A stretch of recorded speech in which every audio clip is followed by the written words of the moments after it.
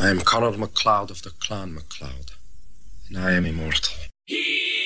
Looking for a dead guy named Nash. You talk funny, Nash. Where are you from? Lots of different places. I am Juan Sanchez Villalobos Ramirez, Chief Metallurgist to King Charles V of Spain. Everybody's got their problems. You're alive. Why didn't you die? Hey, it's a kind of magic. Hi, I'm Candy. Of course you are.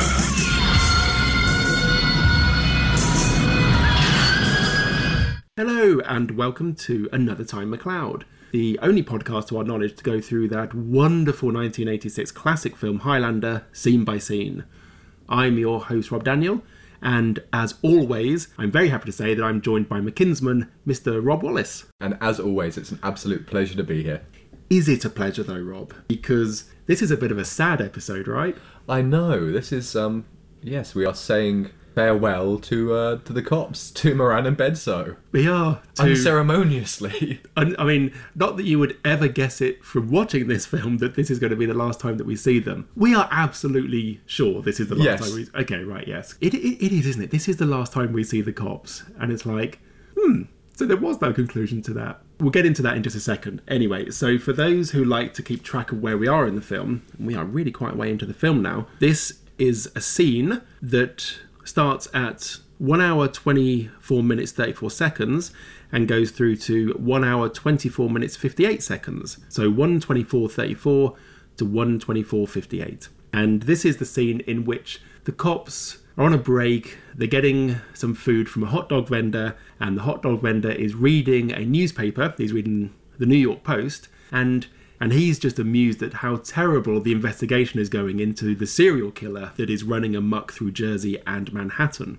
As the headline on the New York Post front page says, Headhunter 3, Cops 0, which is a pretty good headline, right? Yeah, it's a pretty good headline. But in order for the cops to get one, like, based on this, what counts as a 1? Because a 1 on the cop side is presumably catching him. Yeah. In which case they can't win the game because he's already ahead. He's ahead in so many ways. Exactly. So the cops can only ever score 1 point. So the game is kind of biased against them. I suppose it could be because this is such a weird series of murders that they could be thinking it could be a cult, it could be like a Manson type thing. Oh, so they're thinking like, okay, so the cops can... Okay, so there's still everything to play for. There's everything to play for. In Murderball.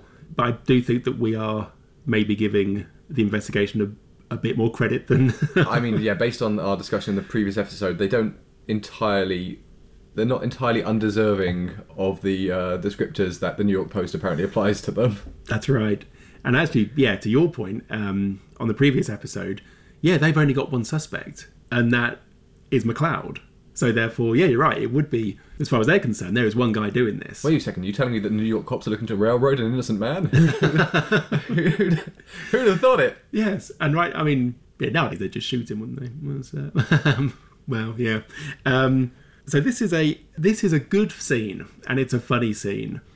It's just one of those things that it's how we've progressed in storytelling, but also in a way how we have become just too literal in our storytelling. Because in the 80s, you would just have these things where it's like, oh yeah, that plot didn't really get resolved, did it? But because it wasn't the main plot, and because the main plot was resolved so satisfactorily, you don't really mind that much. Whereas now, the filmmakers would just feel obliged, I think, to add another 5-10 minutes onto the film to wrap up that particular subplot. Yeah, or just find a way to have them be at Silvercut for the final confrontation, or add some sort of, at least work them into the coda. I mean, yeah, because up until this point, essentially, if they never appeared again after the scene where MacLeod leaves the police station, where after the interrogation, you wouldn't actually lose anything narratively from the film. I mean, there's the bit, obviously, where Brenda goes and asks Moran out for lunch so she can grab the headshot, or maybe, just anything after that. How about some lunch? Lunch? It's a good idea. Who pays? Me. You're on.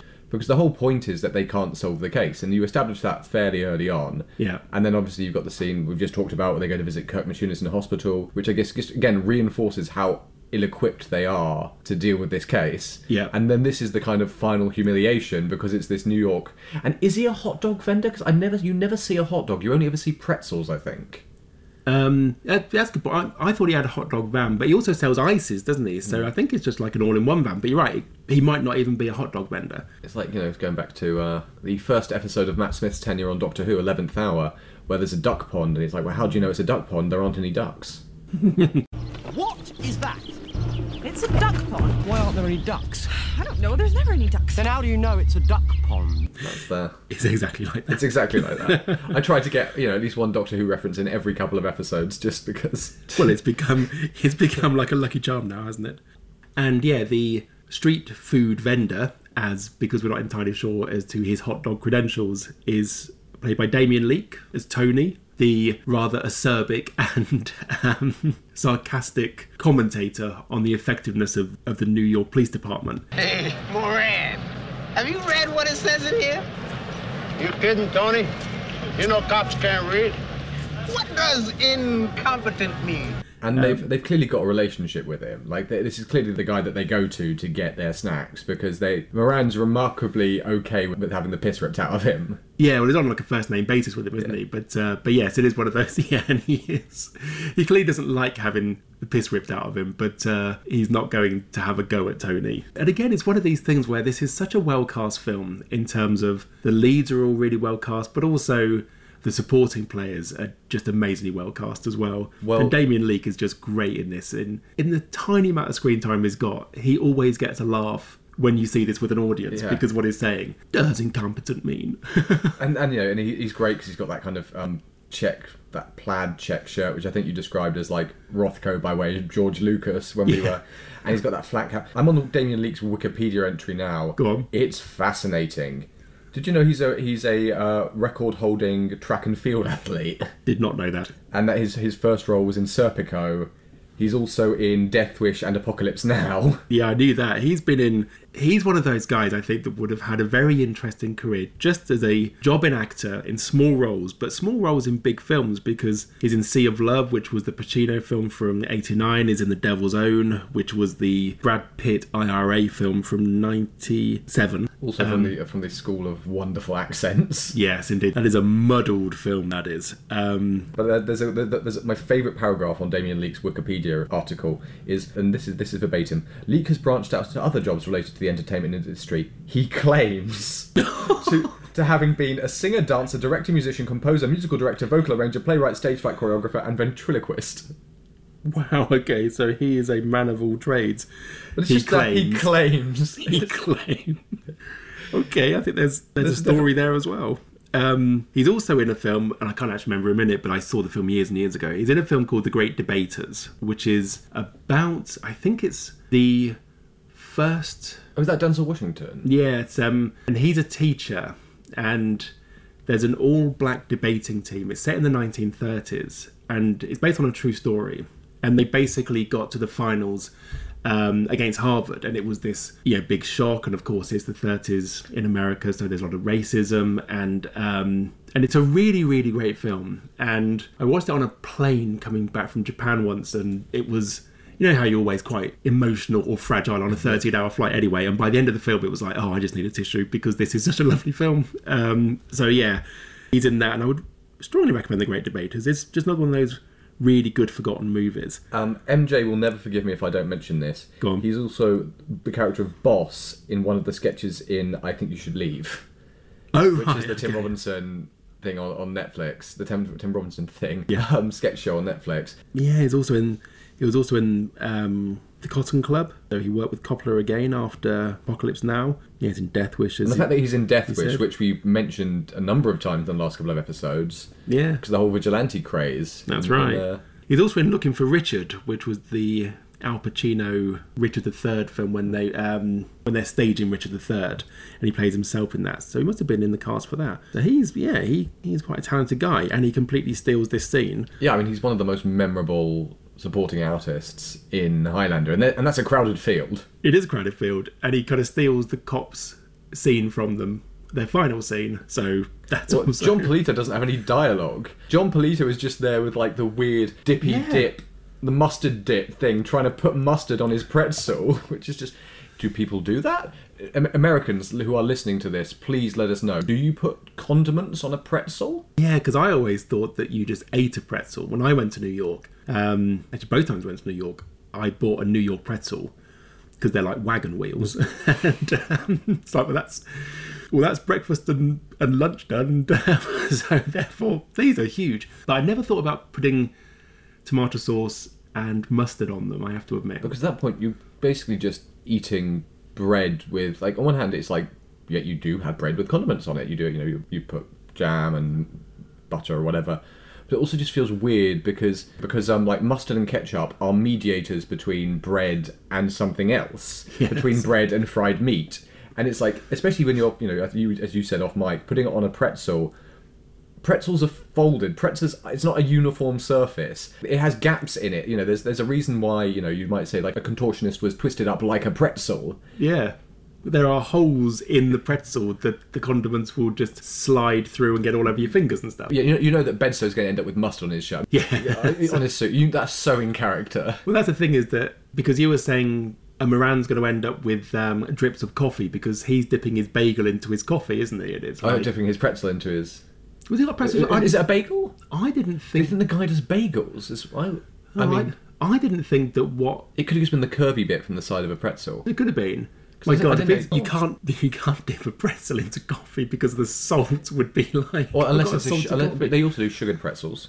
Oh, okay. Oh, well then there you go then. I never saw a sugared pretzel when I went to it. Ooh. Do you think this is where Bedso gets his cherry cheese Danishes from? Walker, get me a cherry cheese Danish too, please. Because there could be a selection. Maybe there's like a... Oh, I think we're going deep down the culinary rabbit hole now. Also, because this is set outside, you could see the marquee of the St. Regis Sheraton Hotel, which is very close to Central Park, which is pretty close to Madison Square Garden. Yeah, pretty close. I mean, it's on both of the 55th Street, isn't it? Yeah. The St. Regis. Let me quickly check this.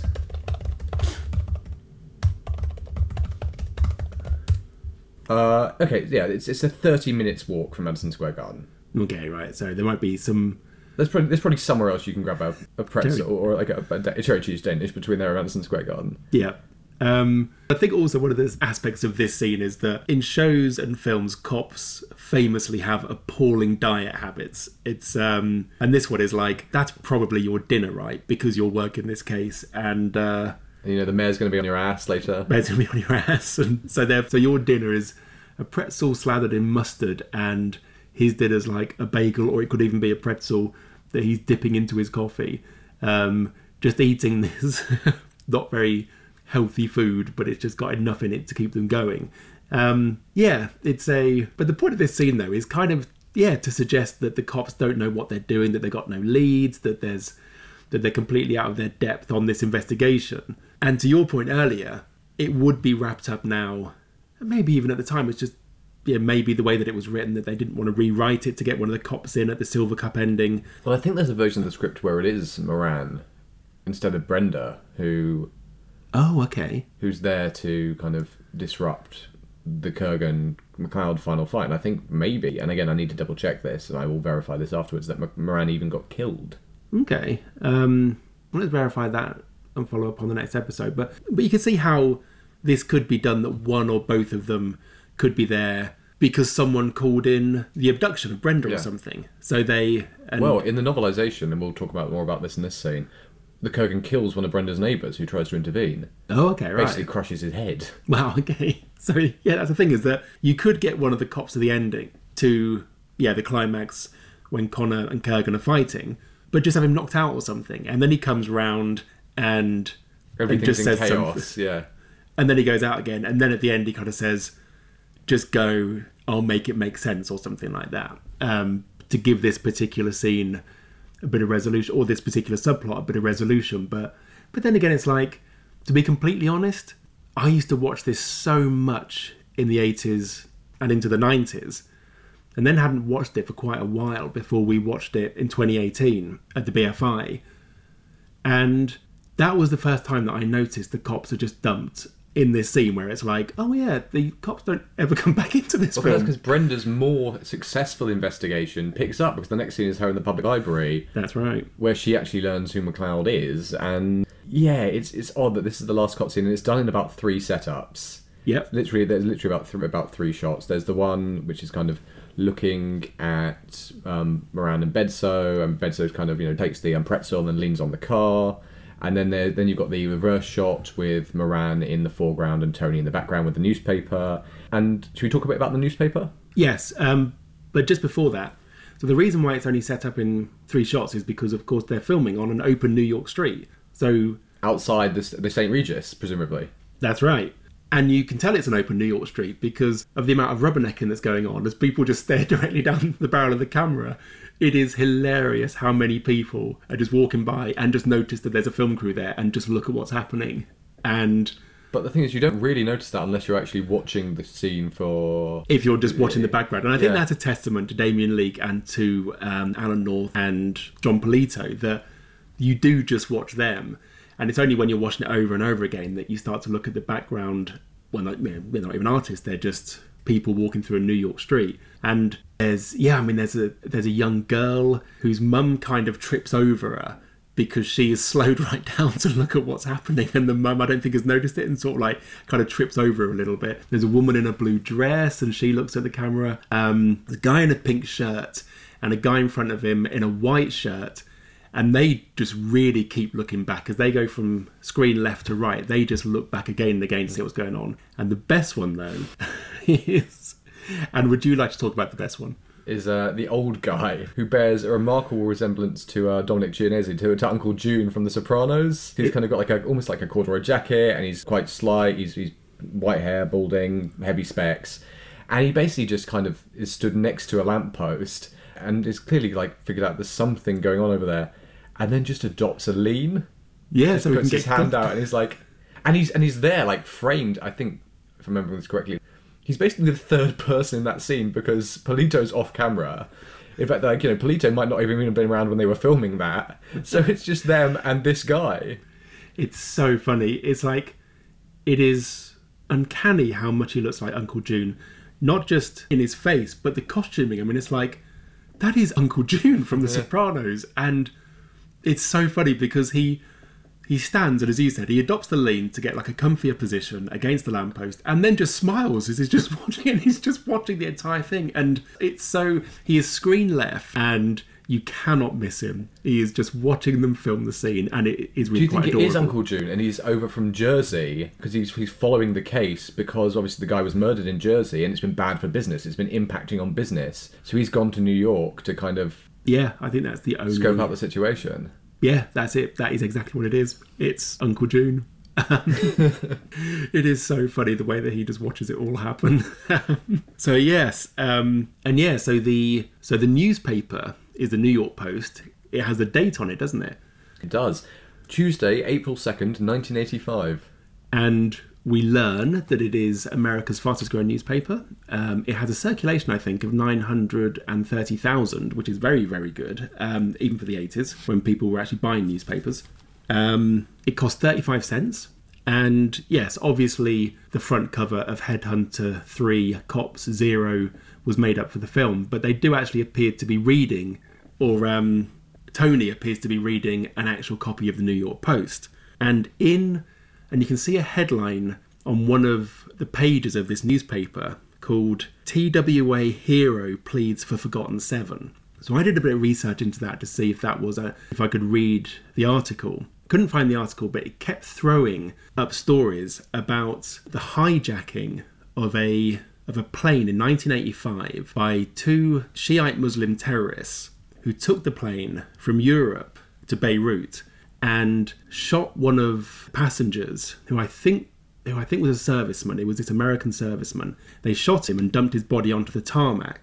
And this was one of those very, very famous, shocking images that would then be in lots and lots of documentaries for the rest of the 80s and stuff, as one of the terrible events of the 80s that was caught on camera, because all these news cameras were there to film the plane landing in Beirut. So, if that is the case, and it is referring to that particular hijacking, well, that particular hijacking was the inspiration for the film The Delta Force.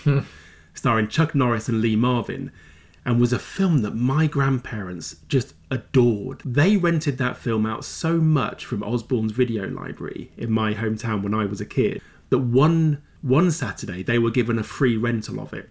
And I remember watching it with them, and they just adored that film. Now, the Delta Force is not the best film in the world, it has to be said, and the real Delta Force were asked to advise on the film, but when they read the script said, this is complete fantasy, we're not going to be associated with this. So Chuck Norris and Lee Marvin have to battle the terrorists and rescue the passengers from the plane. That film is directed by Menachem Golan of Golan Globus, who owned Canon, who bought out Thorn EMI and eventually released Highlander. So again, it's like Ouroboros, the snake that is swallowing its own tail. Or again, we're like, jigsawing this, we're going to make it all fit. I've looked at other world events that happened on April 2nd, 1985. Of course, this paper was released is the April 2nd edition, so it wouldn't have been able to include this. But Wayne Gretzky set an NHL record playing for the Oilers against the Kings in Los Angeles. Of course, the film was meant to open with ice hockey. Oh, wow, yes, indeed. And this was the same month, April 1985, that New Coke was released. And now I need to go back and see whether I think it's an original Coke can that Connor steps on in the garage. Yes. Because if it's not, obviously that wouldn't be correct, because the actual New Coke wasn't released until April 23rd. Oh, okay, interesting. I think it is just the original Coke can. Yeah. So yeah. Yeah, New Coke, when they had a different recipe for Coke. And I remember seeing a show in the 80s that was talking about the uproar that New Coke could cause across America, which should have been a warning, really. But there was all these people who were getting really, really like properly angry about the fact that Coke had changed the flavour. And then there was one woman who was not angry, but she was saying, "We've always loved Coke in our family. My daughter's first word was Coke. Her second was Mom." I thought it was going to be like, her first word was Coke, her second was Cola. But it's like, your daughter's second word was Mom because the first was Coke. Wow. Maybe you shouldn't have been giving your daughter Coke before she was able to talk. Well, you were clearly saying Coke so much in the house that that was the word that she latched onto. Jesus. But yes, but New Coke was a huge folly, wasn't it? And they went back to the original recipe pretty soon afterwards, I think. But it would be interesting to see what New Coke tastes like, because it might just be like Coke Zero, which I think actually tastes much better than real Coke. Strange enough, it tastes like Pepsi. No, Pepsi's horrible. But Pepsi, what you'll get when they don't have Coke. Yes, or anything else. Dr. Pepper, anything. Oh God, all right then. Sometimes they've got Diet Dr. Pepper in and it's the best. Oh, they've had that. Oh, I'd love that. I was not aware you could get a Diet Dr. Pepper. You can. Wow. It's just not commonly around. Occasionally you'll go into a Tesco or a Sainsbury's and they'll have Diet Dr. Pepper. It's like, oh, today's my lucky day. I'm going to keep an eye out for that. Ooh, I did not know you could get that. Anyway. Part of a £3.50 meal deal, you're in there. Which will mean nothing to our American listeners. Or maybe to any of our listeners. Like, why are they talking about soft drinks now? Well, why are they talking about Tesco meal deals? Yeah. Basically, guys, what it is that you get a sandwich or like a little thing of pasta, maybe a little salad, and a bag of crisps, like, a little snack, and a drink for £3 or £3.50, depending on whether or not you're in Tesco's or Sainsbury's, that are the main kind of British supermarkets. Yeah. And you get a drink as well. And you get a drink as well, which, occasionally, if you're very lucky, can be Diet Dr. Pepper. They don't always have it in stock. And if you don't fancy crisps or want to go for a healthier option, you can sometimes get carrots and hummus or hard-boiled eggs. Yeah, they had 2 little hard-boiled eggs. I mean, it's terrible for the environment, all that plastic packaging. I know, for a couple of eggs. It really is bad. But anyway. So anything else to say about this scene with the cops? I think we're just drawing it out because I'm really reluctant to say goodbye to Miranda Bedso. Yeah, I am as well. It's we do need to say that Damien Leake is brilliant in this scene. His delivery is absolutely hilarious. And again, when we saw it at the BFI, it did get a laugh. It's multi-hyphenate Damon Leake in terms of yes, indeed. Well, he claims. Well, no, I think the track and field stuff is established. I think those are set records. He was definitely in Apocalypse Now, so as far as I'm concerned, he can say whatever he likes because he was in one of the best films ever made. 2 of the best films ever made. Yes, indeed, because he was in this as well, wasn't he? Yes, I can't even bring myself to say Watchmen Death Wish, because that, of course, is not one of the best films ever made. So he is great in this. it's just weird that so what is the final thing that the cops say in this film? Something like, goddamn mayor, called me at 2 o'clock in the morning, can't even answer the phone anymore. Or words to that effect. Yeah. That mayor, he calls me at 2 o'clock in the morning. Man, I don't even answer the phone anymore. That mayor calls me at 2 in the morning, I don't even answer the phone anymore. And that's said by Moran. And then it's Bedso as well, because then it kind of cuts back to him and Bedso in that shot. Goes back to a shot of the two of them, and then that's the last you see of them. Yeah, and they're looking at Tony after, what does incompetent mean? And they're just looking at him really? You're going to say this to us now? It's a 24-second scene, so I may just include the dialogue in full. Yeah, indeed. It's Hey, Moran, have you read what it says in here? You kidding, Tony? You know cops can't read. What does incompetent mean? That mayor, he calls me at 2 o'clock in the morning. Man, I don't even answer the phone anymore. Hey, what does baffled mean? That's what made them issue the takedown notice? Really? After all that Queen? So much Queen. So much Queen. Well, as you were saying, it does sound like, well, presumably because they were shooting on a New York street, the dialogue is ADR'd, you'd assume. Yeah, it'd be really interesting to find out if that is the original record, and because you can't see the mics, so presumably they got boom mics at least just to record the dialogue, even if they didn't use it. But that is, it's really, really clear dialogue. And I know that you can film on streets and use the original recordings, but if it's ADR, then my God, they are good at lip syncing themselves. Because it's like, wow, that you would never guess. But they managed to squeeze them in around Christopher Lambert. Yeah, that's right. But it's an open New York street. You have to imagine that would be incredibly noisy. You would have just the general chatter of people, but also cars and horns blaring and stuff like that. I mean, obviously you've been to New York as well, and it's like, it ain't quiet. I mean, you walk down there thinking, it's like I'm on a movie set, and it's got 5.1 surround sound, or 7.1 surround sound. It's really noisy, but it's absolutely wonderful. And there's steam coming out of that manhole. Oh my God. Whether or not there should be. Yeah, indeed, whether or not there should be. It's amazing. But yes, so you're kind of thinking, well, if this was looped afterwards, wow, that's a really good job. But yeah, we have to say goodbye to the cops at some point. Yeah, say goodbye to Alan North and John Polito, who... Thank you for your service. Thank you. Yeah, it's been... They've been some of the most, at least from my perspective, some of the most fun scenes to talk about, because ultimately, as we know, they don't go anywhere. There's no narrative weight put on them. It's just... It's there because... It seems to be there, one, because it's a hangover from earlier drafts of the scripts in which they did have more to do, and also presumably because it would be one of those things where you'd say, well, where are the police then? Are the police not interested in all these killings? And it's just another, genre element. And it's another genre element, yeah.